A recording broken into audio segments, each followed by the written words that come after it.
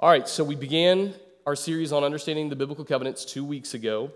And so what I want to do is I want to take a step back. It's been 2 weeks. You've had a lot of content. John gave 4 talks, the fourth of which you probably fell asleep in because many of you stayed up till 6:45 in the morning at Fall Retreat. So I want to take a step back. I want us to begin to look at the story of Scripture kind of from a big, large level. And then I want you to see how that story unfolds through the biblical covenants, okay? And that also means that we're going to learn how to understand how to read our Bible. That's what that means. And that's what we're going to be doing this morning, learning how to read your Bible. So there's multiple things that we're doing. Not only are you going to learn about biblical covenants, but you're also going to learn how to read your Bible. And so that's where we want to begin. Often, when we come to the Bible, we read it like a mosaic. Anybody know what a mosaic is? We read it like a mosaic. All right, Noah. It's like an image created out of a bunch of little squares. Yeah, or like shards of glass or pieces of glass, and it's just kind of a mix and match, different colors, right, all kind of thrown together. It's pottery arranged in different ways, essentially made to look however you want.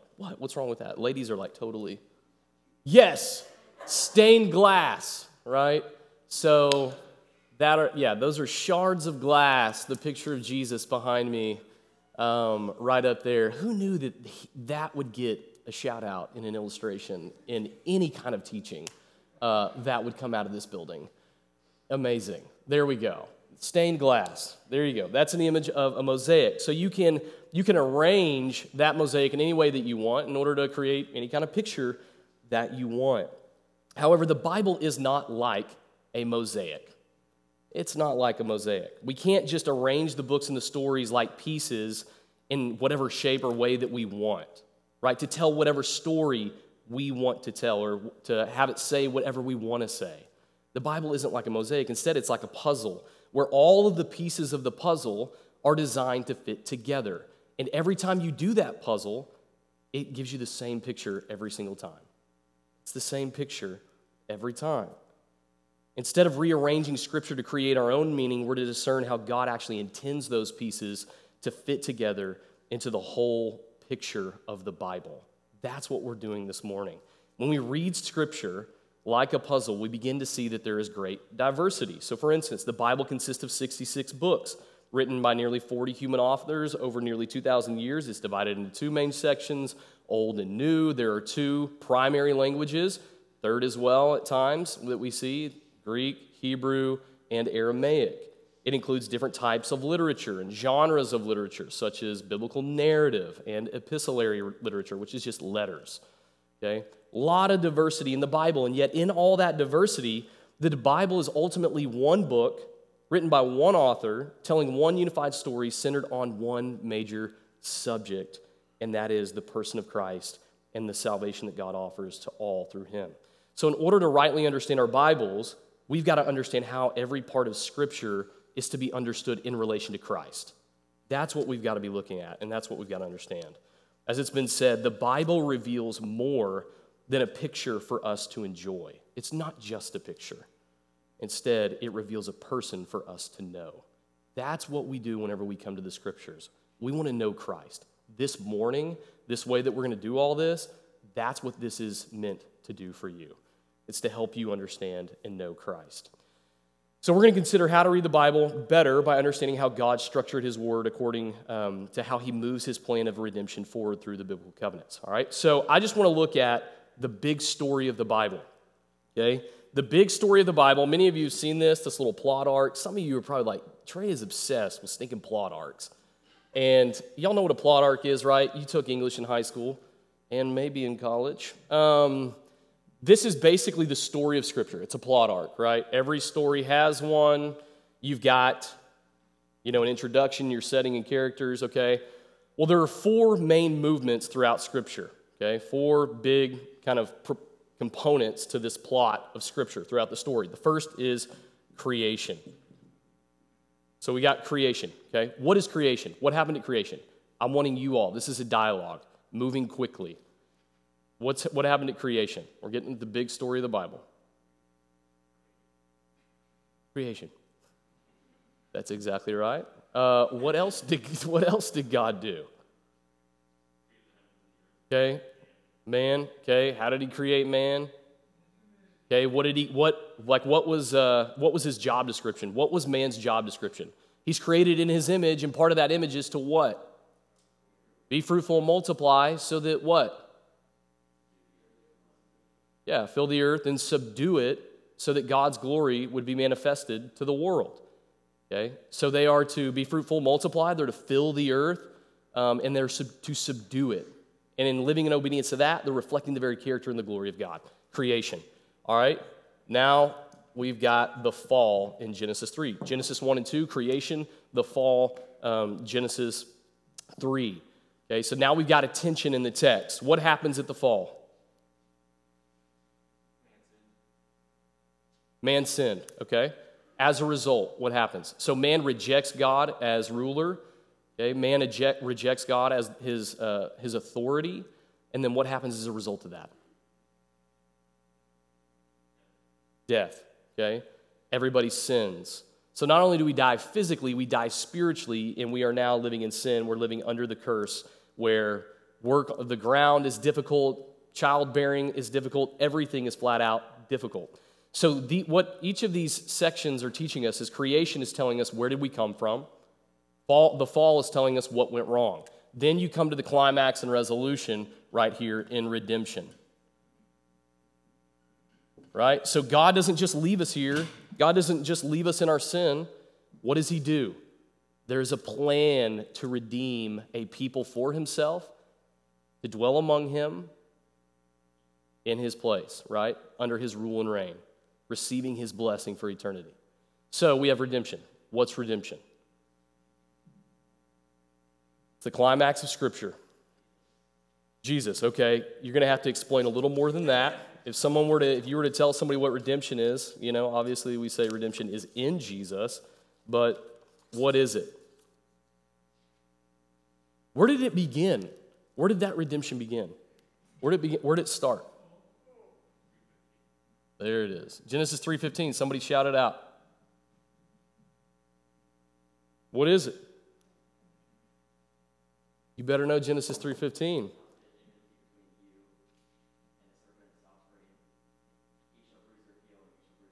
Yeah, so we get essentially what many call the first gospel in the scriptures, Genesis 3:15. Got to know that one, okay? This is the first promise where God promises essentially to reverse the curse, where from Eve, from the woman, God is going to crush the head of the serpent who tempted Eve in the garden and took the bait and plunged humanity into sin and under the fall, under the curse, okay? Right here, we get it, like in one sense, an activation of this promise and this plan of redemption that will come about ultimately through Christ, right? Through his death and life, death, and resurrection in our place for our sin, to atone for our sin before a holy and righteous God. All right, so we've got redemption, essentially saying, what's the solution to this problem at the fall? God tells you in Genesis 3:15. The rest of scriptures we're going to see this morning, in particular with Abraham, is going to find its fulfillment there in redemption. Okay, so that's the solution. But where is history going? Where is history going? It doesn't just end here. Where is history going? New creation. What's the new creation?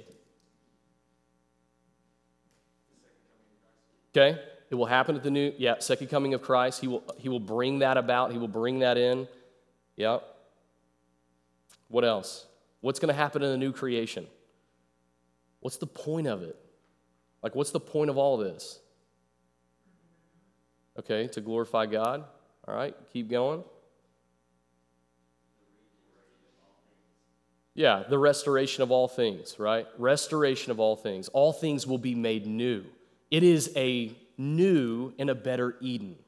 That's what the new creation is going to be, known as the new heavens and new earth, Revelation 21 and 22, right? The goal and the end of God's promise to redeem a people for himself is the new creation where we are beholding his face, right? That's pinnacle right there. That's where we are headed, when we will dwell with him in a place where there will be no more sin, there will be no more death, there will be no weeping, nothing of that. All the curse will be undone, and there will be a new and better Eden, so to speak. in the new city. All right, so right here, we've got the story of Scripture, okay? This is the big overarching story: creation, fall, redemption, new creation. Now, how that story is held together is ultimately found through the biblical covenants, okay? It's found in the biblical covenants. So down here, obviously, we have our covenant of creation, right? God's covenant of creation there in Genesis 1 and 2. You saw that with Colton 2 weeks ago. So we got covenant, and understand, I'm going in order, like historical order of when these things happened. So I'm not kind of just throwing these covenants around. So you've got the covenant of creation. What is, and then, okay, so you got covenant of creation, then you've got what right after that? Right after covenant of creation. Oh, crud. Need to, my bad, I don't know what I was thinking. I'm trying to keep it within this. Yeah, so you got Noah, right? Noah's next up. So you've got the fall. Yeah, so right here you've got Noah and the flood. So God's covenant with Noah. Then you move on. What's next up this morning? Abraham. That's right. So you got God's covenant with Abraham. After Abraham, what comes after that? Abraham's offspring. Who are they eventually? Nation. Israel. There we go. God's covenant with Israel. The mediator, or the person that covenant comes through, is ultimately going to be Noah. Right? So you can that covenant alone next week has like 1,000 different names. So we're just going to call it God's covenant with Israel. So we got Israel, and then the king of Israel eventually, David, right, who points to a true and greater king, ultimately found in Christ, where we get what covenant? The new covenant. That's right. There you go. This story of creation, fall, redemption, new creation, that story really kind of unfolds. It's upheld as like a backbone, and it unfolds that story through these covenants. So if we're going to understand that story, we have to understand how God relates to his people through the biblical covenants. Does that make sense? Everybody getting that? That's how it's going to happen. Today, we're looking at Abraham. That's where we're at. But we're not going to know how to move forward if we don't understand that right there. What this is showing us is that God is about a kingdom, right? He is about having a people in his place living under his rule and reign. That's what he's about, right? That's what his kingdom looks like. God and his people living under his rule and reign, receiving the blessing of his presence. He's about a kingdom. That kingdom is ultimately going to come about through covenants. Okay? It's going to unfold and show us what that kingdom is really going to look like until we eventually get to the new creation when all is made new. It's a new and better Eden. God's people, God's place under his rule and his reign. Covenants give focus and direction to the story from beginning to end. So what is a covenant? What's a covenant? What did we say 2 weeks ago? Our God is a relational God. Covenants are a way that he relates to us. But what is a covenant? Okay, agreements. Okay. There are binding promises that are made. Is that a chosen relationship, or are you like, gosh, I was just like forced into this relationship? I mean, yeah, it's rhetorical, right? Yeah, it's a chosen relationship, right? Covenant is a chosen relationship. You've got an agreement between who? Two parties. It's not just one party. You got an agreement between two parties that makes binding promises to one another. So a covenant is a chosen relationship in which two parties make binding promises to one another. That's what it is. Covenants are the means by which we structure relationships. Now, oftentimes when we think about structuring a relationship, we think about contracts, right? In our vocabulary today, contract is a lot more well known, right? A relationship with a contract, though, is impersonal. So if I go up to sign a lease with Frisco, and, you know, I'm not going into that lease thinking like, man, I want to pay my rent each month so that like I will have a deepening relationship and fellowship with Frisco. I just want a greater relationship with Frisco.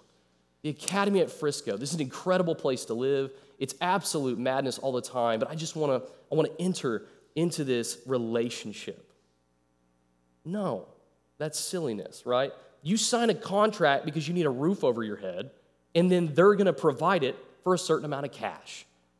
You make promises not to uphold the relationship. Rather, you just enter into the relationship. You sign the contract because you want the things that they're going to promise. I'm going to promise you that I'm going to provide you a roof over your head, but you got to pay me $1,000 in cash in order to have that roof over your head, which is ridiculous. On the flip side, you've got marriage, which is a covenant. A husband and a wife enter into a covenant relationship where they make promises of lifelong loyalty and faithfulness to one another. And even if that word covenant is somewhat foreign in our culture, everybody knows that when you enter into a marriage, it's not a business contract. Now, sadly, some people think of it that way, right? But ultimately, it's not a business contract. I love how one author put it. He said, and this is important, I'm going to read it slowly. While a contract involves a relationship for the sake of obligations, as I just mentioned with Frisco, a contract involves a relationship for the sake of obligations. A covenant involves obligations or promises, commitments for the sake of the relationship. Those promises that I'm making to my wife actually help our marriage, right? They deepen our fellowship. They deepen our love and our intimacy within that marriage whenever we uphold those promises together. That's what a covenant does. So what are the biblical covenants? There are 6 of them, as we just saw right here, that uphold and unfold the story of Scripture, right? Those 6, covenant of creation, Noah, Abraham, Israel, David, new covenant. This morning we're looking at Abraham, all right? So let's recap the first 2. I want to look at covenant of creation and Noah before we even get to Abraham, because you have to see where this thing is going. 2 weeks ago, you've slept since then, right? You and I both know it. And so we need to recap what Noah went over. So just shortly, I want to get at God's covenant of creation and his covenant with Noah. So though the word covenant isn't ultimately used in God's covenant of creation until actually God's covenant with Noah, we get this idea of covenant or the elements of a covenant from Hosea chapter 6, verse 7, where God is speaking of like Adam actually breaking that covenant. That God is basically speaking of his people breaking his covenant like they did in Adam's day or like they did in Adam's time, Hosea 6, 7. So though we don't get the word, all the elements are there for a covenant. And so God creates mankind in his image, places him in the Garden of Eden, gives him a job description, be fruitful, multiply, rule over God's creation on his behalf. They represent God to the world in as much as they do what he's commanded them to do.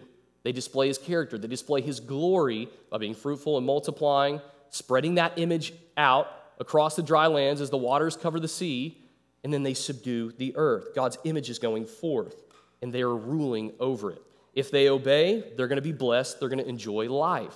If they disobey, sadly, which is what happens, they're going to live under the curse and die. Obviously, we know what happened. As a result, sin, death, and condemnation come to mankind. The world lives under the curse. But God, by his grace, promises to redeem us from the curse of sin and death in Genesis 3:15. The redemption is going to ultimately come through the seed of the woman in Genesis 3:15. That's where it's going to come from. God has promised us that. Second, God's covenant with Noah. So we got our covenant with creation, right? God creates man, enters into relationship with man. Do these things. In that way, you're going to reflect my glory and my image throughout the dry lands as the waters cover the sea.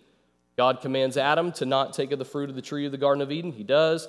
Plunges everybody into sin. God promises redemption, Genesis 3:15. Then we get God's covenant with Noah under sin. A couple chapters later, things go from bad to worse. Sin is as widespread as the world is the flood, ultimately, as God judges mankind with a global flood because of sin. Yet he saves one righteous man and his family, and that is Noah. He commands Noah the exact same thing that he commanded Adam, which is what? And we're actually doing this in our Bible studies this next week, oddly enough. And I preached on this last year. What does he command Noah?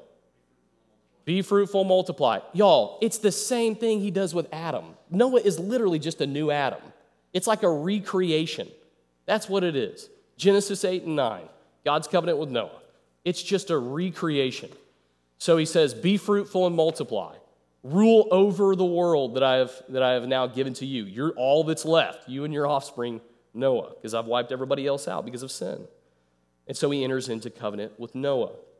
He will preserve the world. Which is fascinating is that God promises to preserve creation in order to redeem it. This is often called the covenant of preservation. That's important. Meaning that God gives the promise not to destroy the world again or to bring a flood upon it. The sign of that promise is what? Rainbow, right? Not just a Lucky Charms passage, but this is a rainbow, which is a sign that in the clouds, when he sees the rainbow, God is not going to flood the earth again. The reason for that is for redemption. God preserves creation in order to redeem it. Man, if you really want to get into human government, it's a fascinating passage. Genesis 9 is. Because now God's going to actually use government. I think y'all talked about this 2 weeks ago. God uses human government as a platform for redemption. It can't redeem you, but it's got to preserve life in order that it may be redeemed. Does that make sense? That's why we want justice, right? That's why it ought to uphold justice. That's what a government's to do. All right, although this covenant with Noah doesn't provide us with redemption, it actually preserves creation in order for God to redeem it. God is not going to destroy what he promised to redeem. Unfortunately, the one that we thought would bring redemption, Noah, actually gets drunk in his own garden and sins in his own garden, his own vineyard, and then curses his son Ham. Clearly, salvation's not going to come through Noah. Things have not changed, and they only get worse. Man tries to make a name for himself. They build a tower, Tower of Babel, Genesis 11, right before Genesis 12 with Abraham, right? Man is trying to build its own kingdom.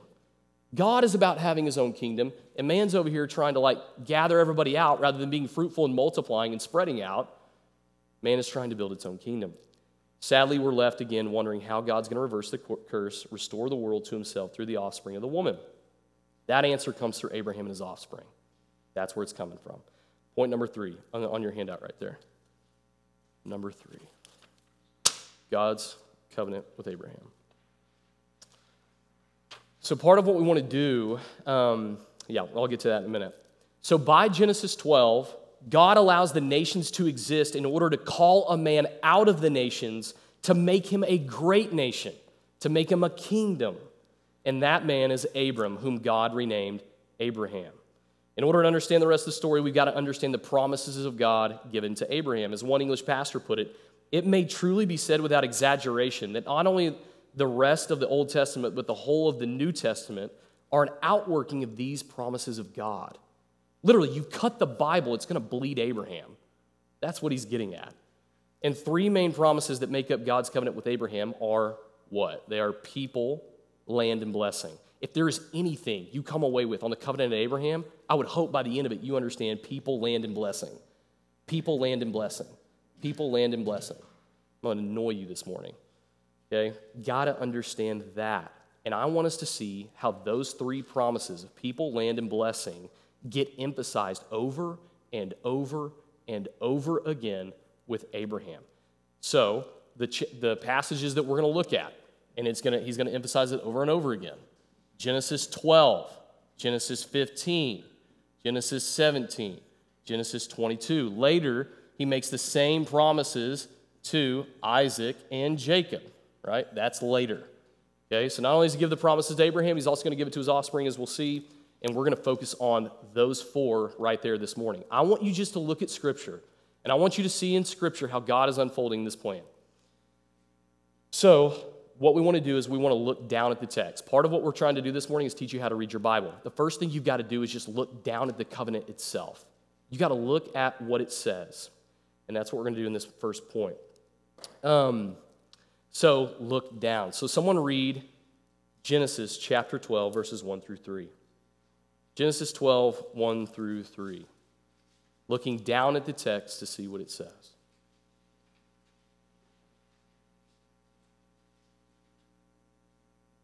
Now the Lord said to Abram, go from your country and your kindred and your father's house to the land that I will show you. And I will make of you a great nation. And I will bless you and make your name great, so that you will be a blessing. I will bless those who bless you, and him who dishonours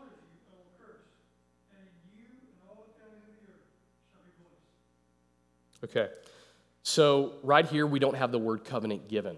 All the elements of the covenant, right, are there, much like the covenant of creation. All the elements are there that we're going to see in 15 and 17 because we see these promises repeated. So what do we notice from this text? Just look at the text. What do you notice?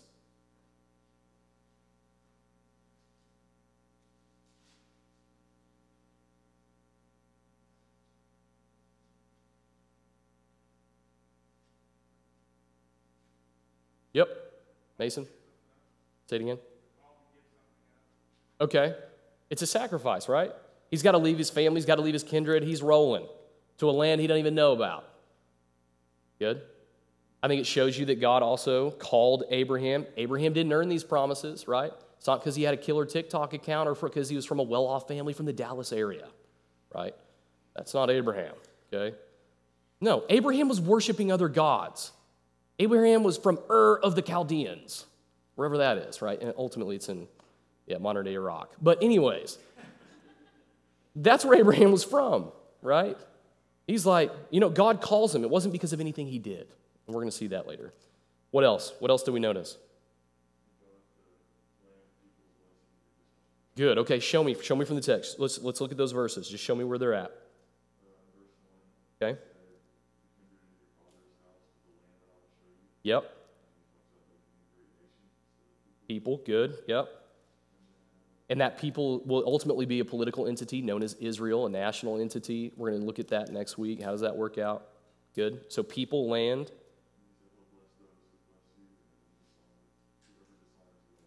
That's right. So he's going to bring, and ultimately, right there at the end, in you all the families of the earth will be blessed. Right? So it's going to be, God promises that through Abraham he's going to bless the nations. Okay, so you see people, land, and blessing. Later in verse 7, God tells Abram that he's going to actually give him the land of Canaan, and he's going to give it to his offspring later in chapter 12. Good. So we saw people, great nation. We saw land, Canaan. We saw in verse 3, blessing to the nations. Now let's read Genesis 15, 1 through 7. We're just popping along. Genesis 15, 1 through 7. Someone read that.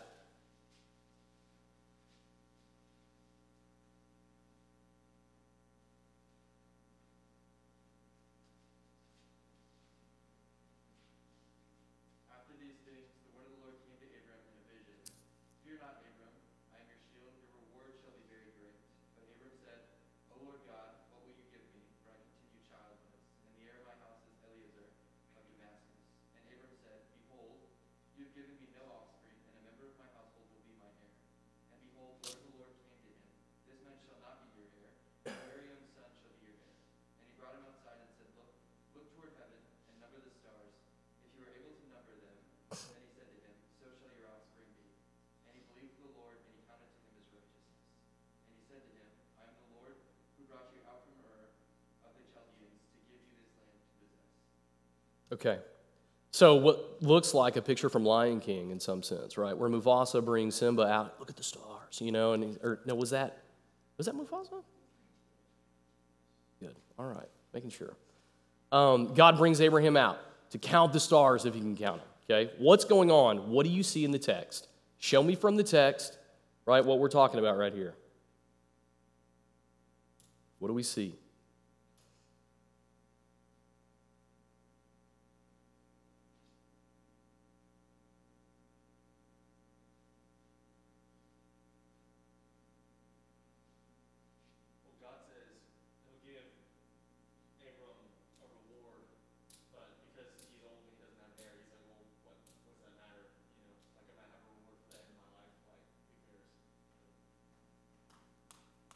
Okay? What else do we see? Where do we see these promises? Abraham's 75 years old when he leaves his land to come to the land of Canaan. 75 years old. God tells him, what do the stars have to do with anything? You can shout these answers out. What are they? His descendants, right? People. Okay? We get people. Your descendants, your people are going to be as numerous as the stars in the sky, if you can even count them, which you can't. That's how numerous they're going to be, right? And how do you think he would respond to those promises? How does he respond? We're going to talk about this in a minute. How does he respond?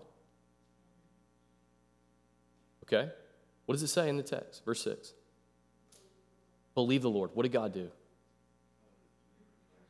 Salvation's always been by faith. It's always been by faith.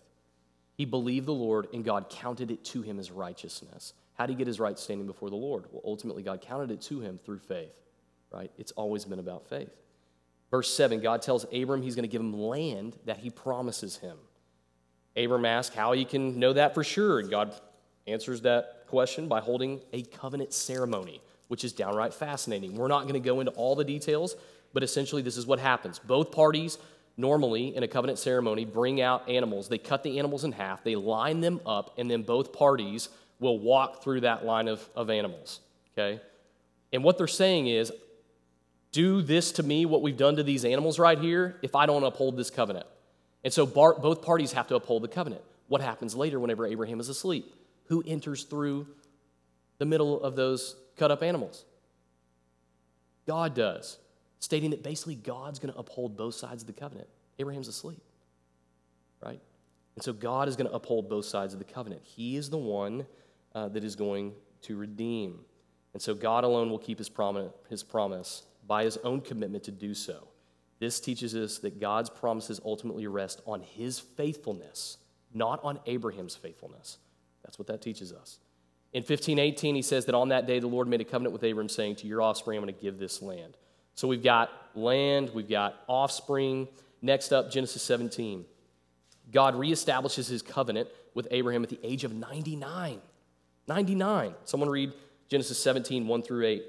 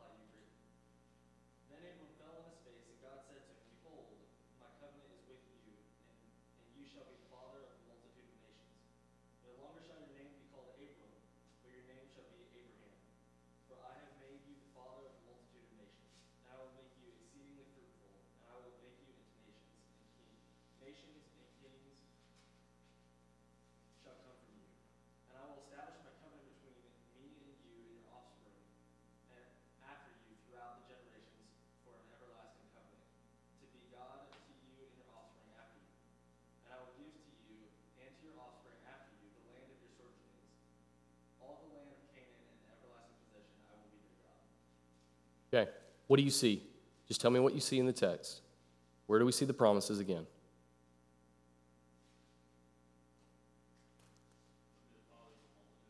Yeah, that's what Abraham means. Father of a multitude. He's going to be a father of a multitude of nations. People, okay? Promise of people. What else? Also, quick little note right there. Don't miss the word kings in verse 6. Kings are going to come from Abraham. That's important, right? Because we're going to see with David on into the new covenant, who is, King of kings, ultimately in Christ. So don't miss that. Verse 8, God reaffirms his promise of what? Land, Canaan, right? Notice that this covenant is going to be an everlasting covenant, and the land will be an everlasting possession, which we will eventually get to in our final point on application. What else? Anything else? I think it's also interesting to notice circumcision right here. God gives Abraham a sign by which he would keep the covenant, and that sign is physical circumcision. Circumcision marked off Abraham's children outwardly from the world as a sign of devotion to God. And so any who would not be circumcised would be cut off from the people of God.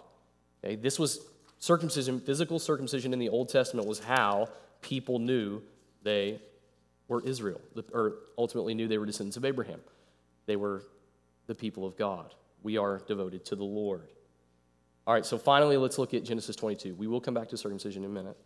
Let's look at Genesis 22. Genesis 22. Incredible story. I'm going to summarize it. There's no way we got time to read through all of it. I would encourage you to go back and read this. Man, if there ever was a picture of the gospel, it's going to be right here. Genesis 22. So eventually, God provides Abraham with a son. His name is Isaac. And the promised hope of redemption is to come through him. Yet in Genesis 22, God commands Abraham to go and sacrifice his son on an altar as a burnt offering. Just wild. But how could God keep his promise if Isaac is dead, right? Is this not the one, right? Eliezer of Damascus ain't it. Isaac is supposed to be it. This is the one. The hope of redemption is going to come through him, and you're telling me I need to go sacrifice my son. How is God going to keep that promise? In this chapter, God puts Abraham's faith to the test. Abraham goes up the mountain with his one and only son, Isaac. You may know that language, right? Sound familiar? In order to sacrifice him to God. As Abraham is lifting up his hand to slay Isaac, angel of the Lord tells him to stop. Now I know that you fear God. Verse 12. Sure enough, Abraham looks up, sees a ram in a thicket. What do you know? The Lord provides an alternative sacrifice in place of Isaac. So Abraham in verse 14 called the name of that place, the Lord will provide. Abraham once again believed and obeyed God, right? His belief was shown in his obedience to offer up his one and only son. That's what that reflects. And you get that in the book of James as well in the New Testament, but we won't get there this morning. So God reaffirms his promises to him in verses 17 and 18 in chapter 22. Someone read 22, 17 through 18.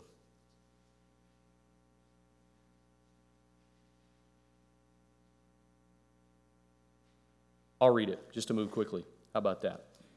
I will surely bless you, and I will surely multiply your offspring as the stars of heaven and as the sand that is on the seashore. Offspring, people. Your offspring shall possess the gate of his enemies, and in your offspring shall all the nations of the earth be blessed, blessing, because you have obeyed my voice. Okay? So once again, we're seeing this repetition of these promises. Offspring or people as numerous as the stars of heaven. Offspring, through his offspring, the nations are going to be blessed. And then lastly, the promise of salvation will come through Isaac because ultimately Isaac won't be able to save. Instead, God's going to provide a Savior instead of Isaac. That's what that passage in Genesis 22 points forward to. So God will provide it. He will provide the sacrifice. That's what the ram in the thicket points toward. So people, land, blessing. Those three promises summarize God's covenant with Abraham, and God confirms these promises with Abraham's sons, right? With Isaac in Genesis 26, and then with Jacob in Genesis 28. He just reconfirms those. All right. These promises only make sense if we see what came before. So we look down, we read our Bibles, we look at the covenant itself. Now we need to look back and see how the covenant of Abraham actually progresses what God said before. So point 2, we look back. Consider the land promise first, okay? Consider the land promise. I want to look at those three promises again. Land, people, blessing. Adam and Eve dwell in God's presence in his land, Eden. They were at rest with God there. Due to their sin, God kicks them out of Eden. God's covenantal presence and human sin can't dwell together. There must be a payment for sin. Life outside the garden is extremely hard. During Noah's day, God wipes the land clean of sin, of the sin of mankind by the flood. Rather than rejecting Abraham from his land, God actually promises Abraham a piece of it, a place where Abraham can grow in greater fellowship with God. And that land, though partially fulfilled later on, will find its final fulfillment right here in the new creation. That's where that land promise is going. If we don't go all the way there, we haven't gone all the way yet. We haven't gotten to its fulfillment. And ultimately, Abraham would look forward to that day, which we're going to see. Next up, the promise of people. Back in the garden, in Genesis 3:15, God promises that the offspring of the woman would crush the head of the seed of the serpent. So we get this idea of offspring or people. Originally, we thought that would be Noah. Noah failed. However, in God's promise of offspring to Abraham, we now know where to look for the one who's going to redeem us from the curse of sin and death. It's going to come from the offspring of Abraham. We're going to find out more about that in a minute. The nations of the earth would ultimately be blessed through that offspring. So we get the promise of blessing. God creates Adam and Eve. He blessed them, and he commanded them, be fruitful and multiply, fill the earth, subdue it. Then you come to Noah. He blessed him. Genesis 9, verse 1. God blessed him. Be fruitful and multiply. Same thing. Same thing with Abraham, right? It's as if Abraham's a new Adam, so to speak, a new Noah. And yet now we see where redemption is going to come from. God blesses him, and not only blesses him, he's going to bless the nations through him. God is about having a people in his place under his rule and reign, and that's going to come through Abraham's offspring. So when we look ahead in the story, we've looked down, we've looked back at where we've come from, And now we're looking forward to where we're heading. So we need to look ahead in the story to see every element of the story of the gospel. And I think there are really 6 themes that we see later in the story whose footprints we can trace back to Abraham. That's what we're looking at in our final point right here. We're almost done. Bear with me. I'm telling you, the length is worth the reward. Point 1, God's gracious election. I would get acquainted with that word election. I know it often gets a bad rap, but I would get acquainted with it. It's all over Scripture. As we saw in Genesis 12, God chose Abraham by grace, not because Abraham was a boss. Okay? That's not why. In fact, as we read in Joshua 24, Abraham worshiped other gods. He wasn't righteous. There wasn't anything in Abraham to make God like, yeah, I want to choose that guy. Even after receiving God's promises like Noah, Abraham sins in big ways. You can just go read Genesis to find all the ways that Abraham sins. Yet the story of Abraham is a reminder that God's salvation is ultimately by grace. He chooses Abraham by his grace. What does grace mean? What does grace mean? Yeah, undeserved favor, undeserved gift. It's unmerited. You can't earn it. Abraham didn't do anything to earn that grace. Just like Noah and Abraham, God chooses us by grace, right?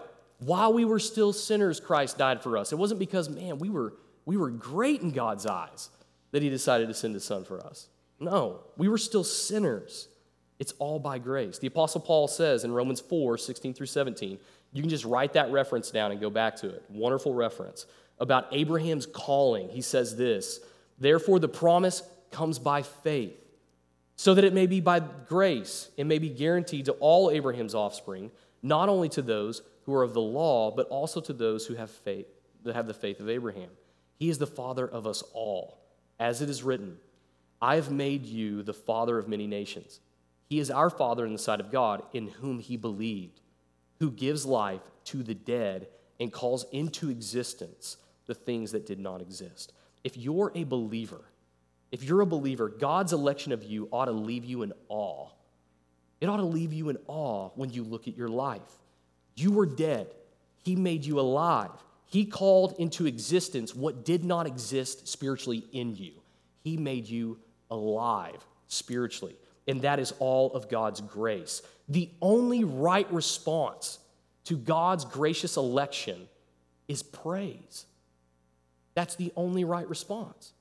And so I just want to encourage you, if your heart isn't there, and a lot of people's aren't, if your heart is not there, I would say go back and behold the wonder of God's gracious election, that it was nothing, right, that you had done to earn it, but it was solely the gracious gift of God. It ought to leave us in awe. We ought to praise God for that because we didn't earn it. Point number 2, justification by faith. By justification, I mean God declaring you right in his sight. That's what I mean. God declaring you right in his sight. God declaring you righteous before him or just before him. Meaning that when he lands down that verdict from his bench, from the judge laying down that verdict, it is not guilty. Whereas we are guilty because of sin, but he declares us not guilty. So as we've seen with Adam and Eve getting kicked out of the garden and the world being swallowed up by the flood in Noah's day, only a holy and righteous God can dwell with a holy people. And so we can't dwell in his presence because of our sin. God requires perfect obedience. So how can we have right standing before God? We stand righteous before God by grace through faith in his promises. Where did we see that with Abraham? Anybody remember? Say it again. 15, right? What does he do? He looks up into the stars, right? And then what does he? He believes. God counts it to him as righteousness. It's always been about faith. Earlier in Romans chapter 4, verses 1 through 5, you can just write the reference down. Paul says this, what then shall we say was gained by Abraham, our forefather according to the flesh? For if Abraham was justified by works, he has something to boast about, but not before God. For what does the scripture say? Abraham believed God, and it was counted to him as righteousness. Now, to the one who works, his wages are not counted as a gift, right? A gracious gift, but as his due. And to the one who does not work, but believes in him who justifies or declares righteous, the ungodly, right? The ungodly, us, his faith is counted as righteousness. We're declared to be just. We're declared to be righteous by faith in Christ alone. No amount of good deeds, no amount of goodwill or good intentions or good vibes, right, is going to save us, is going to justify us before God. And so if you're not a follower of Christ, recognize that you stand before God condemned. You stand before him condemned and deserving of judgment because of your sin. And yet you can be justified by turning from your sin and trusting in Christ. What are you relying upon to make you right before God? What are you currently relying on? And will it only lead to destruction? That's what you've got to ask yourself. God is showing you the way. It's ultimately through faith in Christ alone. Then point number 3, salvation by substitution. If God declares us just by grace through faith, then how can God do that given that we still sin? How can he do that since we still sin? Abraham sinned, all his offspring sinned, my word, just go read the scriptures. They're all sinners just like us. As we saw in Genesis 22, God provides the alternative sacrifice, a substitute in place of Isaac. Author of Hebrews says this in Hebrews 11, verses 17 through 19. By faith, just write down the reference. By faith, Abraham, when he was tested, offered up Isaac. And he who had received the promises was in the act of offering up his own son, of whom it was said, through Isaac shall your offspring be named. He considered that God, and this is the important point right here in verse 19, Hebrews 11, he considered that God was able even to raise him back from the dead, from which, figuratively speaking, he did receive Isaac back. Incredible. The story of Genesis 22 reminds us that ultimately it's God that provides the right substitute, the proper substitute to pardon sin. I cannot go and offer myself as a substitute for any of you. That's a paltry substitute. But God provides the right one, the proper one, and that's Christ, the very Son of God himself, the one and only perfect Son, the beloved Son. God provides the substitute. Nothing is good enough except God's own Son. So what substitute are you ultimately looking to in this life to pardon you before God? What better substitute can you honestly have than the very Son of God himself, right? If God did not spare his own Son, how is he not going to ultimately give you everything? Romans 8. 4, heart circumcision. As we saw in Genesis 17, God gave circumcision to Abraham and his children to distinguish them from the nations around them. Circumcision was a visible and a graphic sign that we belong to the Lord. That's what it said. However, this physical reality pointed to an even greater spiritual reality. To be fully devoted to God, we need more than just a cutting of the flesh. We need more than that. As we see later on, not all of Abraham's physical children by birth actually belong to God's people. There is Isaac and there is Ishmael. Isaac is the one that the promise is coming through. There are those who ultimately believe God and those who don't in the camp of Israel among God's people. Rather, as Moses reminded God's people later on in Deuteronomy 30, verse 6, they needed hearts to be transformed by God. That's what they needed. But how is God going to do that? Paul says in Colossians 2, verse 11, just write the reference down. In Christ also, he's talking to believers in Colossae, in Christ also you were circumcised with a circumcision made without hands. So it's not physical. By putting off the body of the flesh by the circumcision of Christ. Jesus is the one who circumcises the hearts of those who have faith in him. And so the true offspring of Abraham and people of God are those whose hearts have been circumcised in Christ by the Spirit, as Paul says in Romans 2, 28 through 29. For no one is a Jew who's merely one outwardly, nor is circumcision outward and physical, but a Jew is one inwardly. Circumcision is a matter of the heart, by the Spirit, not by the letter. His praise is not from man, but it's from God.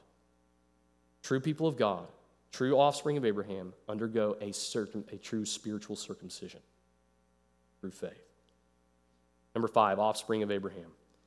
So as we've seen, God's going to bring blessing to the nations through Abraham and his offspring. God's purposes of redemption are global. He is not a tribal deity. He is a global God. Paul says in Galatians 3, 7 through 9, know then that it's those of faith who are the sons of Abraham.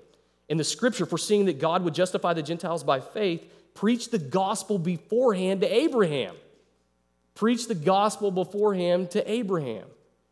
That's what's happening. Not only Genesis 3:15, but also in the promises of God to Abraham. The gospel is being preached, saying, In you shall all the nations be blessed. So then, those who are of faith are blessed along with Abraham, the man of faith. Paul follows that up a couple verses later in verses 16 and 26 through 29. Listen closely. Now the promises were made to Abraham and to his offspring. It does not say into offsprings, referring to many, but referring to one, and to your offspring, who is Christ. For in Christ Jesus you are all sons of God through faith.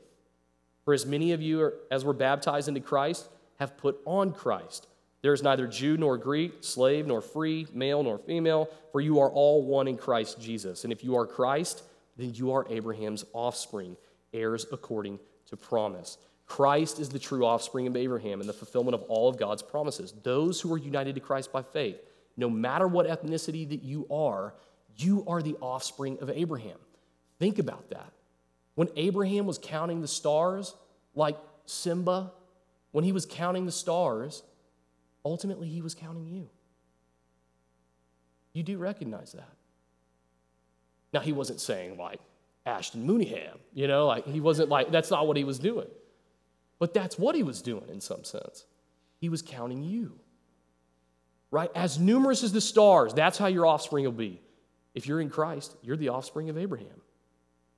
You're a part of the purpose and the plans of God, of redemption, of having you for himself in his presence, living under his rule and reign, the blessing of his presence. He's counting you. Number 6, looking to the heavenly city. Final point, we're done, all right? I know I've kept you. As we saw with the promise of land, it was the installment of an everlasting, this was an installment of an everlasting possession, as we're going to see with the new creation. Yet that land, it pointed to something greater. It pointed to the new creation. The author of Hebrews speaks to this as it relates to Abraham in Hebrews 11, verses 9 through 10. Hebrews 11, 9 through 10. By faith, Abraham went to live in the land of promise, Canaan, as in a foreign land. Clearly it was foreign from Chaldea or Iraq, living in tents with Isaac and Jacob, heirs with him of the same promise. For he was looking forward. Why did he do that? 75. The guy up and leaves his heritage and goes to a foreign land that God told him to go to. Why did he do that? Verse 10. He was looking forward to the city that has foundations, whose designer and builder is God. The city that Abraham looked forward to, as it says in Hebrews 11:16, is a better country. It's a heavenly one. That's what he is looking forward to. The land in Abraham's day was marred by sin still. God exiled his people out of the land later on, got other nations to come in and take them out. He vomited, literally, that's what it says. He vomited them out of the land. And yet, when Christ returns, we're made new creations, and we are being fit for the new creation, new heavens and new earth, with God for eternity. He wasn't looking for another land like the one that he inhabited.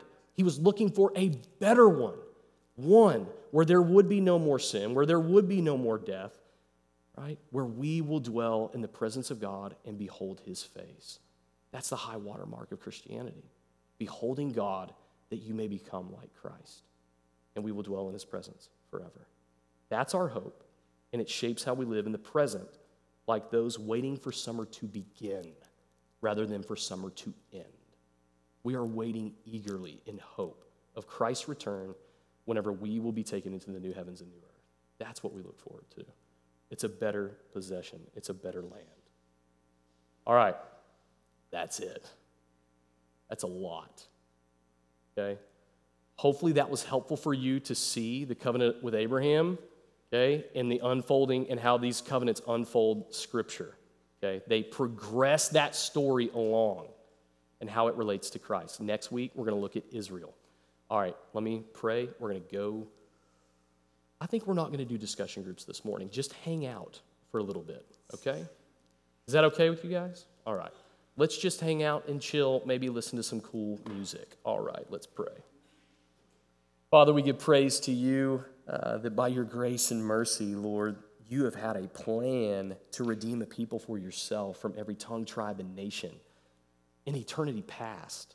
And Lord, we praise you for that. We praise you that you've provided the sacrifice, the substitute for us that is perfect, the one that we needed to pay for our sin. Lord, we praise you for that glorious truth that ultimately by faith, that by your grace, through faith alone, in Christ alone, we can have this salvation and wait eagerly in hope of restoration one day when Christ returns and makes all things new. Lord, we look forward to that day in Jesus' name. Amen.